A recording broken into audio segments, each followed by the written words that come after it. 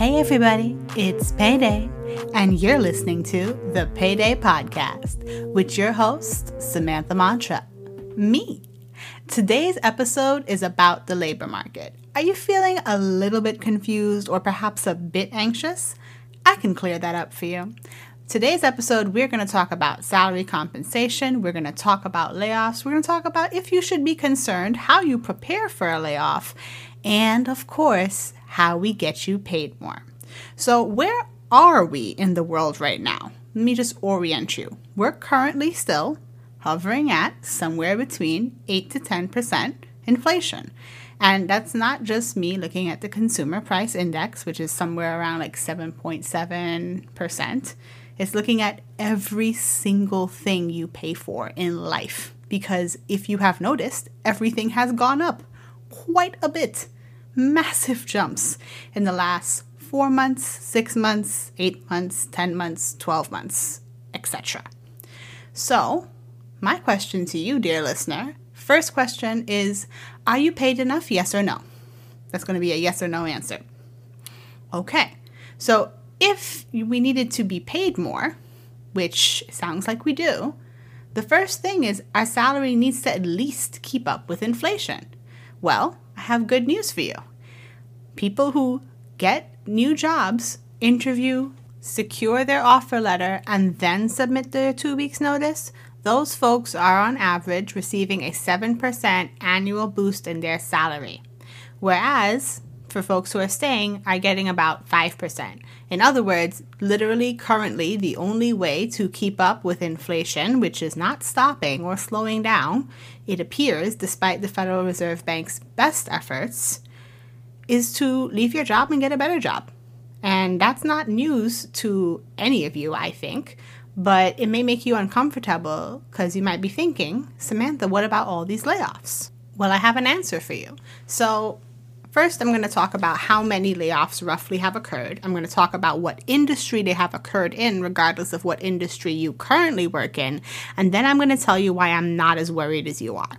So first things first, more than 50,000 workers, particularly in the U.S. tech sector and more, since Meta just performed their layoffs this week, have lost their jobs. So we're over 60,000 people who have lost their jobs to layoffs. Now, a word on layoffs, I hate them. There's never a good time to be laid off in the history of life, but I particularly resent companies who schedule layoffs for Q4 just to write it off their balance sheets because Christmas, because you bought gifts on your credit card, because even if you don't celebrate Christmas, you definitely took advantage of the Black Friday sales to get some stuff for your family or your loved ones, and I resent that because I know they know that and they still lay people off during Q4, and there's something particularly cruel about that. So that's my word on layoffs. Now, tech. I have this interesting habit I have developed over the years of trying to see industries, all industries, on a massive scale, from maybe the most forward-thinking to the most conservative. So let's say tech, in big quotation marks right here. Tech at least thinks of itself as the most forward-thinking, the most adaptable industry. There's tech and media, and they kind of operate like bellwethers for the rest of us in these United States to see what other trends may or may not impact us, regardless of what we work. We might work in medicine, we might work in agriculture, you might work in law or education, which are some of our most conservative industries relative to everything else. And it informs us because it makes us think that we might also suffer these same trends. Here is why I'm not worried. I am not worried because part of this is a bluff. Companies need workers to perform. And right now, we have 11.9 million open jobs as of March 2022.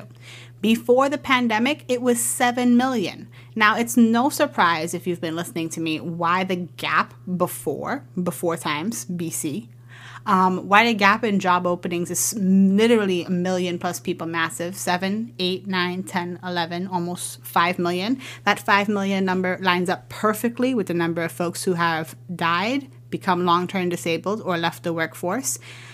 5 million people, 5 million open jobs that haven't been filled despite the layoffs. So, What does that mean? Well, the lead economist at Glassdoor, Daniel Zhao, also agrees that it means that the power stays with the worker, even as companies attempt, sometimes successfully, to intimidate employees into staying or taking salaries that are less than. And we need these salaries to keep up in inflation because I'm assuming you also pay rent or a mortgage. So what I'm really telling you in a roundabout way is that you can still go on ahead and trust is a strong word, but you can still test the market, interview, go out there, see if you can get that 7 to 10% minimum raise depending on your industry, and get your offer letters and move on to your next job. You are perfectly in the right to want to protect your life, your lifestyle, your family economically. And since companies insist on acting like bad actors, you go on right ahead and take care of you and yours and the people around you. So I'm not as worried about the layoffs as other people are. Now, like I said earlier, I'm not unsympathetic. They're really rough, and it will cause a glut for a lot of people looking for specific types of jobs. But honestly, the labor market cannot handle all industries, all employers behaving like that. I do not see a freeze coming down. I see a slowdown in overall hiring, employers acting scared even though they have the funds to hire and back people up. That will, if I had to guess, and I'll be honest, this is a guess, I would say that's going to have to change, my best guess, by Q1. Because their businesses cannot handle not having workers. You can't have a business that produces millions of dollars of value with 0 workers. That's just not the way life works, even for software as a service companies. And if you've heard everything I've just said, and you're like, that's wonderful, Samantha, I am still concerned, then let's talk about how we prepare for a layoff. So the very first thing you should do is you should know what the word vesting means. Vesting means how long until you own X benefit. That might be vested stock. That might be your vested 401k/403b retirement match. If you are laid off, depending on your state and the laws, you are entitled to severance. The lowest I've seen is 2-week severance, right? Keep in mind that severance pay is taxed at a higher percentage for reasons that are quite frankly beyond human thinking and have nothing to do with actually supporting lives. Severance is taxed higher, which means that 2 weeks of pay, if that's your severance pay, is not actually going to be your 2 weeks of pay. It'll be less than that. And you should know that up front so you don't budget against that. At least I'll have 2 weeks pay I'll be able to get to the end of November as an example. No, severance pay is less. It might be more like a week and a half of pay. Okay, so severance, vesting, what benefits can I take with me? So making sure you could take as much of your retirement as possible, making sure you could take as much as your stock equity if that was an option at your job, making sure that you understand your health insurance. So in general, health insurance ends at the end of that calendar month unless you buy the hideously overpriced thing known as COBRA, which I shall not discuss further because it is not a good idea for medical or financial reasons. So you have to default assume that if, Lord forbid, you get laid off, you will have no health insurance by the end of that calendar month, which means the best time to be laid off, if there is even a best time, is towards the beginning of the month because it gives you more time to plan an interview. Lastly, and most importantly, the best thing you can do to prepare for a layoff is have a fat emergency fund. I'm talking 6 months plus of life because, especially if you work in particular sectors that will be affected by these layoffs, these tech layoffs over the last month or so, your job search will take longer because everybody else is searching at the same time. Which means I do not think that your job search might take 2 months. I think it might take 3 to 4 months. Double whatever the usual timeline is, and your emergency fund will be the most beautiful thing in the world as it will support you through this process while allowing you to stay out of debt. Now, what if you currently have debt? When you calculate your emergency fund, you want to look at your minimum payments. Or if you are like, I am paying more on my debt right now because I have a good job, and you're worried or you're hearing whispers within your company that a layoff might be coming down, pay the minimum payment on your debt and start beefing up your emergency fund. Seriously, pay the minimum payment on your debt, start beefing up your emergency fund, at least until the volatility within your company passes. This is not advice, disclaimer, this is perspective. But I honestly think one of the best ways to prepare for potential layoffs is making sure you have money. If you have money, you're a lot less stressed out because you don't have to worry about making rent next month.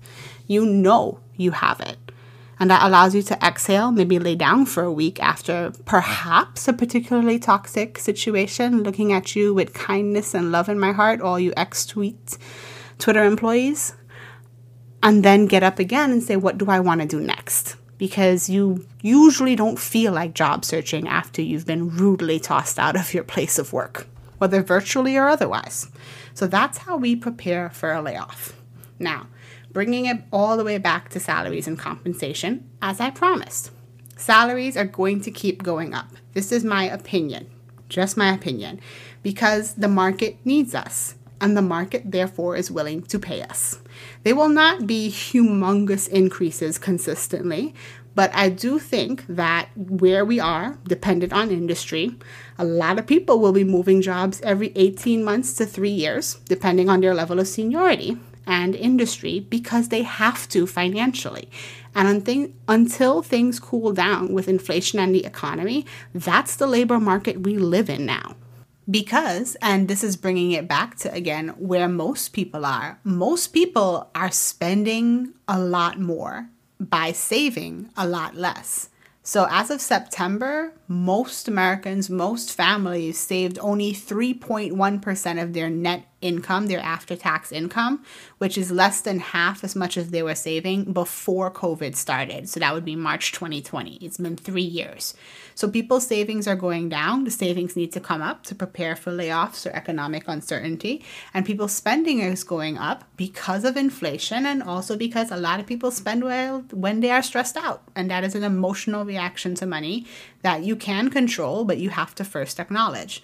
So all in all, salaries, compensation, your salary is gonna have to go up for you to not lose ground to inflation or debt or other things or circumstances going on in your life.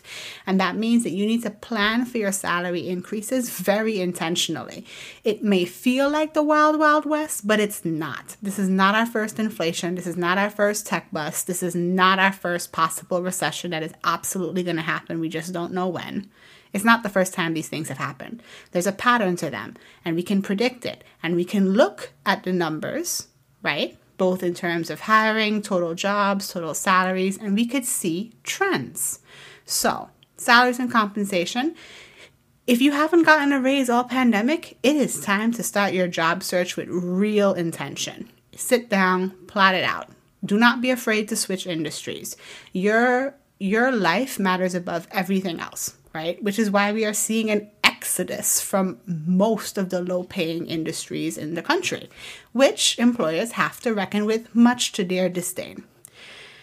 You can plan a 10 to 15% salary increase and get that done within 6 months. You can do that.